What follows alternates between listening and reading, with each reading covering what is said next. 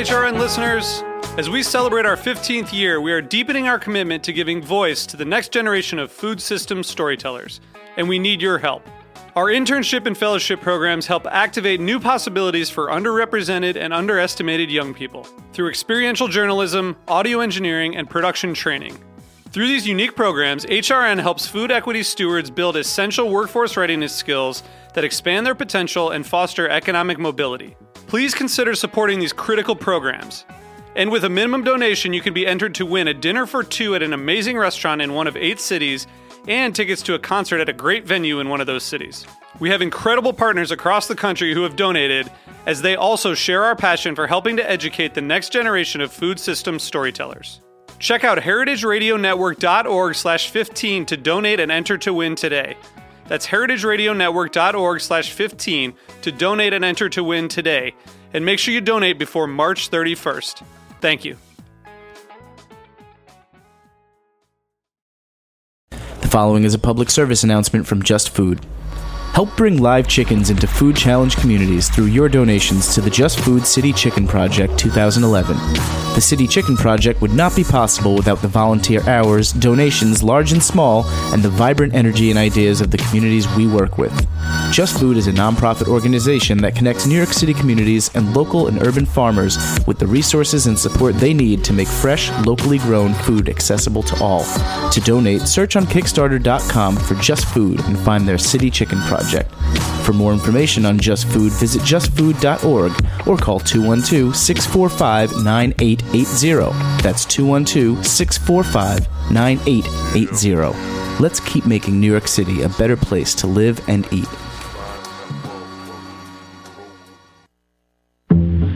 Boys, I'm mellow as a honeydew. Yeah, that cat is high. Look that look in his eye. Oh man, he's high. Yes, higher than. Welcome back to the Speakeasy. I'm your host, Damon Bolte. In the studio today, we have an old buddy of mine, cocktail pioneer and proprietor of Fort Defiance and Red Hook, Brooklyn, St. John Frizell. Welcome to the show. Thanks, Damon. So, obviously, you've been into this for quite a while now. You were working with some different publications, doing a little bit of writing, and you also got your chops at Pegu Club, right? And when I first met you, I was working down at Red Hook and at Linnell's Ltd, and right across the street from there, luckily enough, there was a great little spot called the Good Fork. Right. And when I was like starving to death, which I kind of liken sometimes working at Linnell's to being like a starving artist. Right. I would typically like run across the street and like have a quick bite and a cocktail, and as I just told you about 15 minutes ago, a very classic cocktail, The Last Word, which features gin, lime juice, green chartreuse, and maraschino liqueur. That was the first time I ever had that cocktail.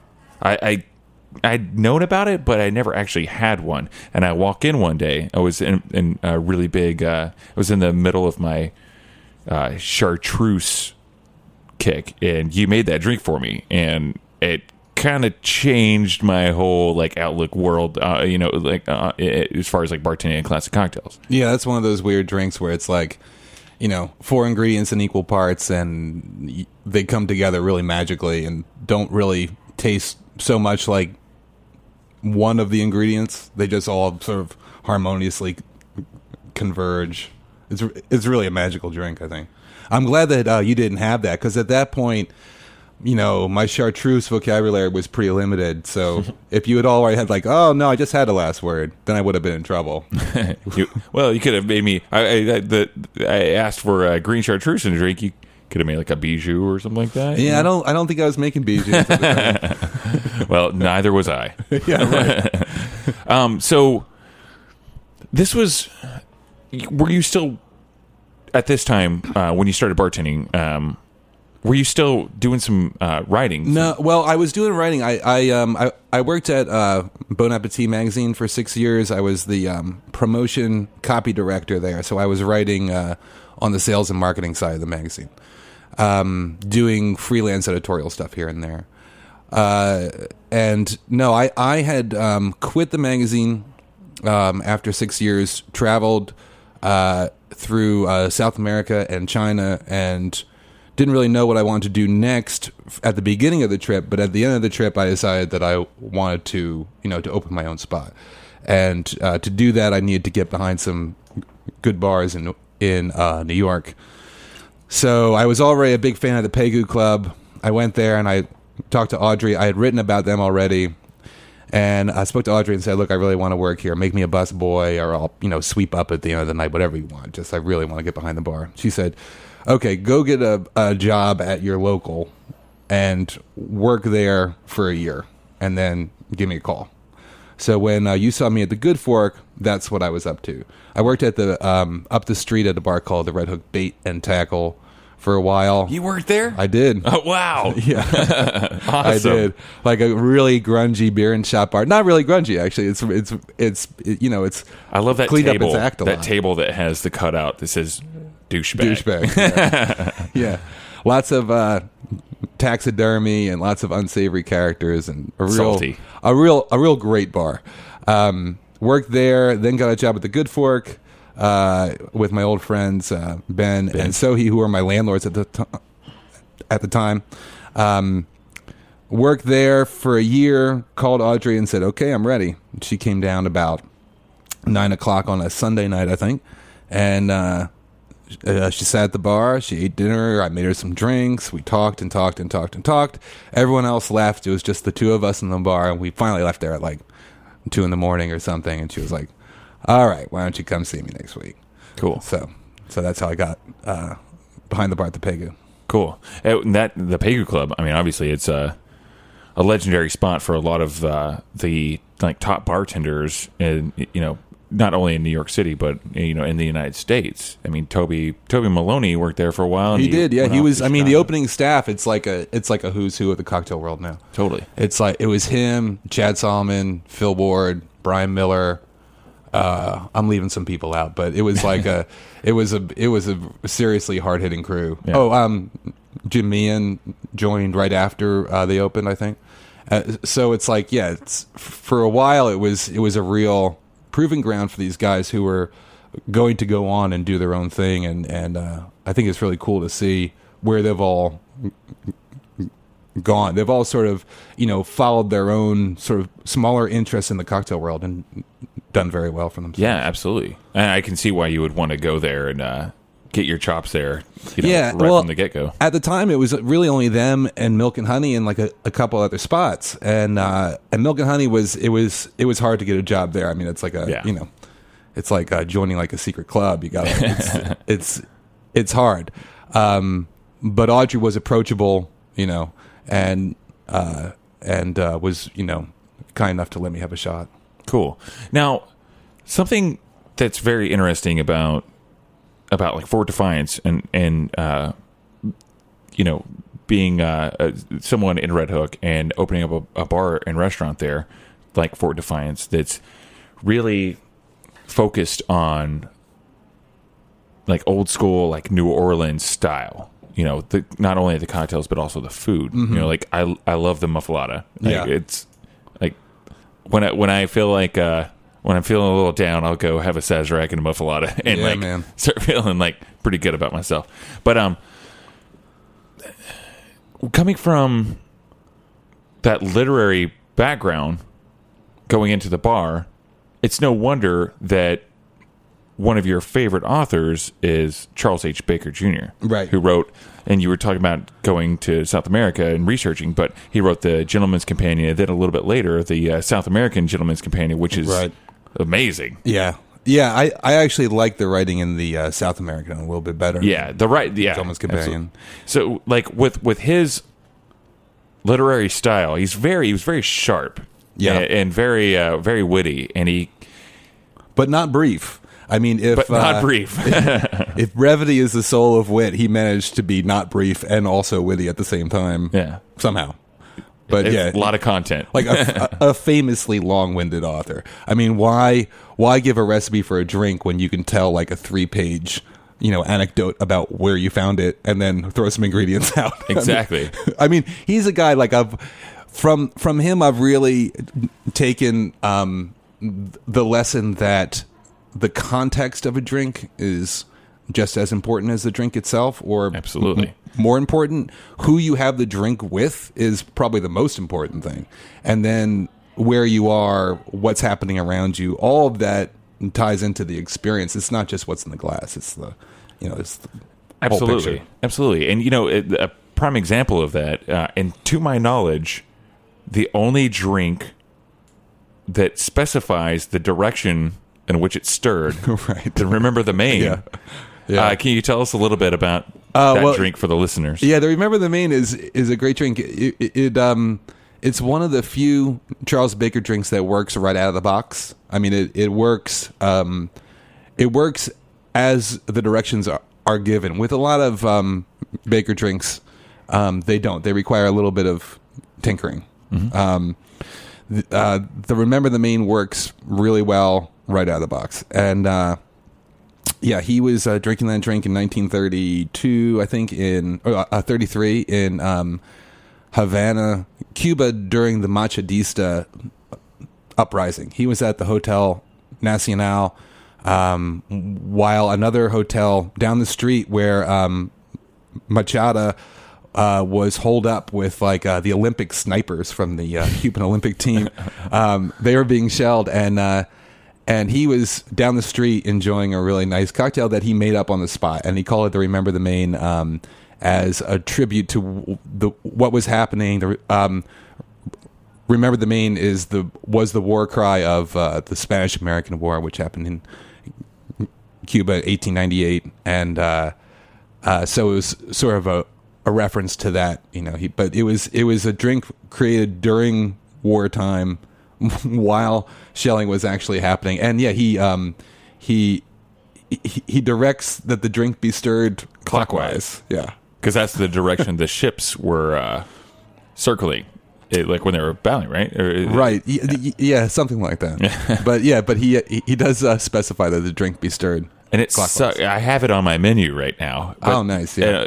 And I'm about to take it off because it was for the winter menu, but it sucks because I'm a lefty, and my natural way of stirring is counterclockwise, so I have to stop every once in a while and remind myself, oh, God. Not to get too geeky here, but I'm right-handed, and I naturally stir counterclockwise. Really? I have no idea why. I haven't seen anyone else do it that way. Everyone else stirs clockwise except me. I don't know why. Weird. It just naturally... You're weird. Yeah, I know. So, yeah, well, getting back to the literary connection there and the cocktail side, it's like Charles Baker, he wasn't really necessarily like a mixologist or a bartender. No. He was like the Ben Franklin of the bartending world. He was he was a writer, a philosopher, never an elected official. Ben Franklin, was never elected to anything, but he was always in the mix. Yeah. And Charles Baker was he was an intellectual, he was a diplomat, he was a sportsman, he was an adventurer, world traveler. He was a bon vivant. Absolutely a bon vivant, but never spent an hour behind a bar, except at his own house. I mean, he entertained a lot. He lived in Coconut Grove, Florida, in the 30s when Coconut Grove was a real artist colony. Yeah. And it was like a lot of weirdos hanging out there, and artists and writers. He was hanging out with Robert Frost and band leaders, published authors. He was a good friend of Fred Waring, who invented the blender. He was a band leader as well, and he invented the blender. So he was a big proponent of the Waring blender, and he traveled around the world numerous times. 3 cruises around the world, numerous trips to South America, Central America, Europe. It was all over the place. I really wish we could do that these days. I know. Oh my God, I'm so jealous. when we get back from this break that we're about to take, I want to talk a little bit more about that, but I also want to talk about Fort Defiance and the inspiration behind obviously the New Orleans style cocktails. And let's talk a little bit about like I love the backstory that you were telling me earlier about the sumo call-ons that is actually featured in the New York Times today, right now. We have a copy here. We're going to talk about that and the kind of tongue-in-cheek giganticness of this awesome call-ins when we get back. All right. I'm the last of the best. They call me the greedy man. Got many clients. Come from miles around, running down my prescription. I got medicine to cure all y'all's ills. I got remedies of every description. I got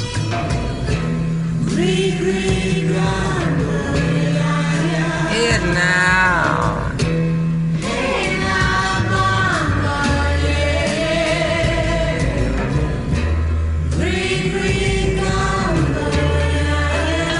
Here now.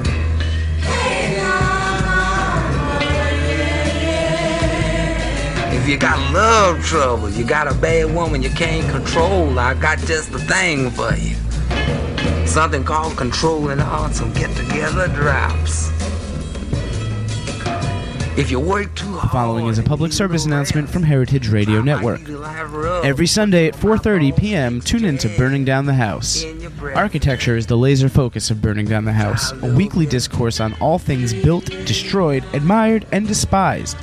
Each week, Curtis B. Wayne, your host, invites a posse of authors, critics, builders, designers, and other architecture fiends to reflect on various topics related to perhaps the most functional of all art forms. Again, that's every Sunday at 4:30 p.m. on the Heritage Radio Network. That was Griggy Go Ya Ya from Dr. John, which totally is taking me down south, man. Speaking of going down south, we were just talking before the break about... well, you know what? While we were just on this break, we were just talking about how that's your meditation, like, on your way to work. Yeah. Every bartender has a different kind of, like, meditation, like, before they start their shift. Right. And it's extremely important. You gotta, like for me, it's like, I have to have, like, a coffee, gotta have lunch for an hour. Right. And then, like, maybe, like read the paper or whatever. I mean, like, but like Gary Regan talks about, like, when he was like first bartending, when he was like 17 or 18 years old, like sitting in the corner and he wouldn't allow anyone to talk to him, and like that was his meditation. Yeah. Everyone has it.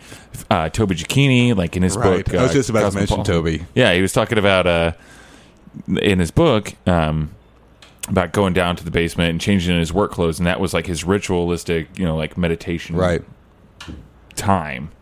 Yeah. Before he started his shift. And that's like that song that we just played on the break. That's your version of it. Yeah. Listening to that on the way to work. Well, Toby worked at Fort Defiance for like a hot second. Really? Yeah, he did. Awesome. Oh, dude, you should have been there for that. That was quite a show. Because we do a pretty high volume on the weekends, and just watching him do all that was really, really funny. A great guy, a lovely, lovely man, who eventually left. He was just like, I'm too old for this. I can't do this anymore. Too old for this. My back hurts. It takes me 3 days to recover. But a beautiful, beautiful man. Well, a lot of the time, I think you want to get fired up before work, and you'll listen to something really high energy. With me, it's the opposite, because we serve brunch and we're open all day, and we don't have a time when you can come in and change into your work clothes and like set up the bar quietly and all that stuff. Doesn't exist, especially on weekends. So if Saturday night, Sunday night, we're coming off an insane brunch, when I come in, the place is always at least half full, and the brunch staff is trying to pick up the pieces of what just happened, and so I need to listen to something that kind of puts me into like a sedated mood, like a dream state. You need to like calm it down a little bit. Yeah. I hear and like that. so I can come in with that song kind of ring in my head and deal with the chaos around me and just be cool. Cool. We were talking before the break about like the connection of Fort Defiance and the New Orleans connection. Yeah. Well, I lived in New Orleans for 8 great years. I was there. I moved there when I was 18 to go to Tulane, and ended up hanging around, Roll Green Wave, and ended up hanging around for a few years after, which happens to people in New Orleans. Yeah.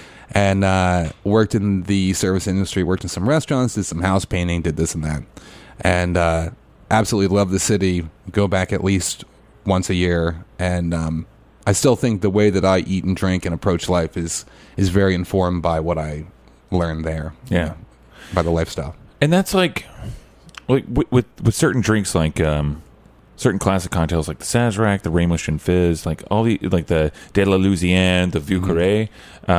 These are all like born out of New Orleans. These are like serious classic cocktails, and you don't really most people don't really think of New Orleans as being like an influential cocktail city. You think about San Francisco and obviously New York City, maybe a little bit of Los Angeles, but not really. I mean, not until like later on, until like the Cock and Bull with the Moscow Mule, which was like, come on, dude. Right. Yeah. But it's like the culture there and the history is so crazy. It's such a dense history. There's so much stuff that happened in New Orleans within the history of the United States. I mean, like Jesus, like the Reverend Elijah Craig developed bourbon, putting White Dog into charred barrels, floating down the Mississippi to New Orleans. That's how bourbon was invented. And like it's like you said, like the food and the culture and everything. Like I said before earlier too, it was like the muffalata is like one of my favorites. Yeah. But it's a port city, always has been like a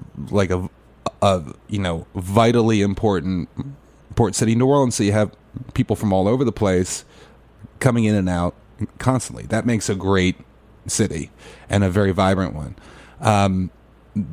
With the food and the drink stuff, there's always been a great emphasis placed on social life in New Orleans, for better and for worse. Like, there's more of an emphasis placed on social life than there is on business and industry. Yeah. Which doesn't always work out in the city's favor, but it's there. And even when I go back to visit, there's a great emphasis placed on social life. And by that, I mean, spending time with your friends and your family and, celebrating holidays and inventing, your own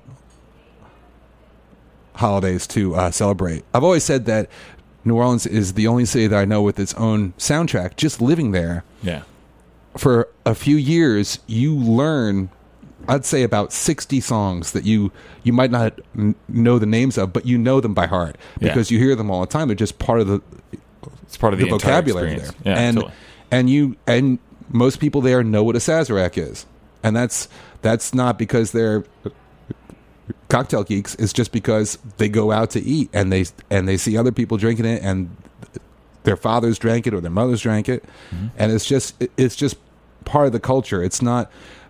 Cocktails is now becoming a little bit fatty down there, but they've always been around down there. Yeah, I mean, they've really never gone away. Something about, like you were just saying, like the fatty kind of thing with cocktails and whatnot. It's like there are a lot, like this market is kind of, in a way, it's like the actual like kind of like cocktail bar scene is like really saturated, but it's saturated with, unfortunately, I'm just going to say this, it's unfortunately saturated with a lot of bartenders that don't necessarily know what they're doing with these. A lot of new bartenders are getting into this because they want to have the title of a mixologist, and you never call yourself a mixologist. Like, you never call yourself a rock star. You let other people call you, those are titles that you don't give yourself. You let other people give them to you. And in the New York Times today, I love this because it goes back to like just straight up like it brings up the very like fun side of making cocktails, but also like the simplicity. Like simplicity in cocktails is so key. Like think about, like the Sazerac. It's basically 3 ingredients with a rinse of 1. Right. And all these, like we were talking before the show, we were talking about like, simplicity in cocktails and like what do bartenders drink when they're not right, at work, and a lot of them will admittedly say that, they're into beers and shots and whatnot. Just like we had before the show. Yep. But it's great. This is a really cool article today in the New York Times about, it's titled, Here's to Your Summer, Cocktails Made Simpler. And you have a really awesome quote in here talking about how, something as simple as like the Tom Collins. You can add, like you said, you can add 7 or 8 ingredients to it. But really, when it gets down to it, this is just a great drink on its own. And what you've done, right? You've made it. It's 3 ounces gin, 2.5 or 2.25 ounces fresh lemon juice, 1.5 ounces simple syrup, a shitload of chilled seltzer, and an orange wheel. And it's called the Sumo Collins, which is available at Fort Defiance. Yeah, and tell us why. Collins. Tell us why this happened. Yeah. Okay. So Dave Wondrich came by my bar before it was open and said, we were talking about the menu and stuff and what I was going to serve, and he said he told me one of my favorite things that I've ever heard, which is if he opened his bar, I don't know if you ever heard this, he would serve 2 things. He would serve lemonade and he would serve old fashions, and he would make the lemonade with the lemons that he was doing the peels twists for the old fashioned. So he would do a whiskey old fashioned and a lemonade, and if he really liked you, he would make you punch, which is pouring the old fashioned into the lemonade. That's awesome. So we were talking about that kind of stuff, and he said, you know what, you should serve a really big Collins here. Like, you're down in Red Hook. It takes a long time to get there, whether you're on the bus or whether you're walking or riding your bike. In the summertime, it's really hot, and by the time people get there, it takes twice as long as you think. This is a really bad advertisement for my bar right now. But no, I think it's beautiful. But once you get down there, you really want something that's thirst quenching, and if it's busy, you don't want to have to grab the bartender 5 minutes after you just ordered a drink, because you're going to suck down that first one. Right. So why not make a really big Collins? So, well, it's just like we were talking about on the way over here. It's talking about like we will sit around and drink a beer, maybe have a shot, and we'll chill out on that. But for us nowadays, going to bars, it's like when we have a cocktail, it's like we just end up sucking it down. Yeah. Way too fast. I drink them way too fast. Yeah. I was drinking them way too fast last night. Yeah. But I think we all were. Yeah.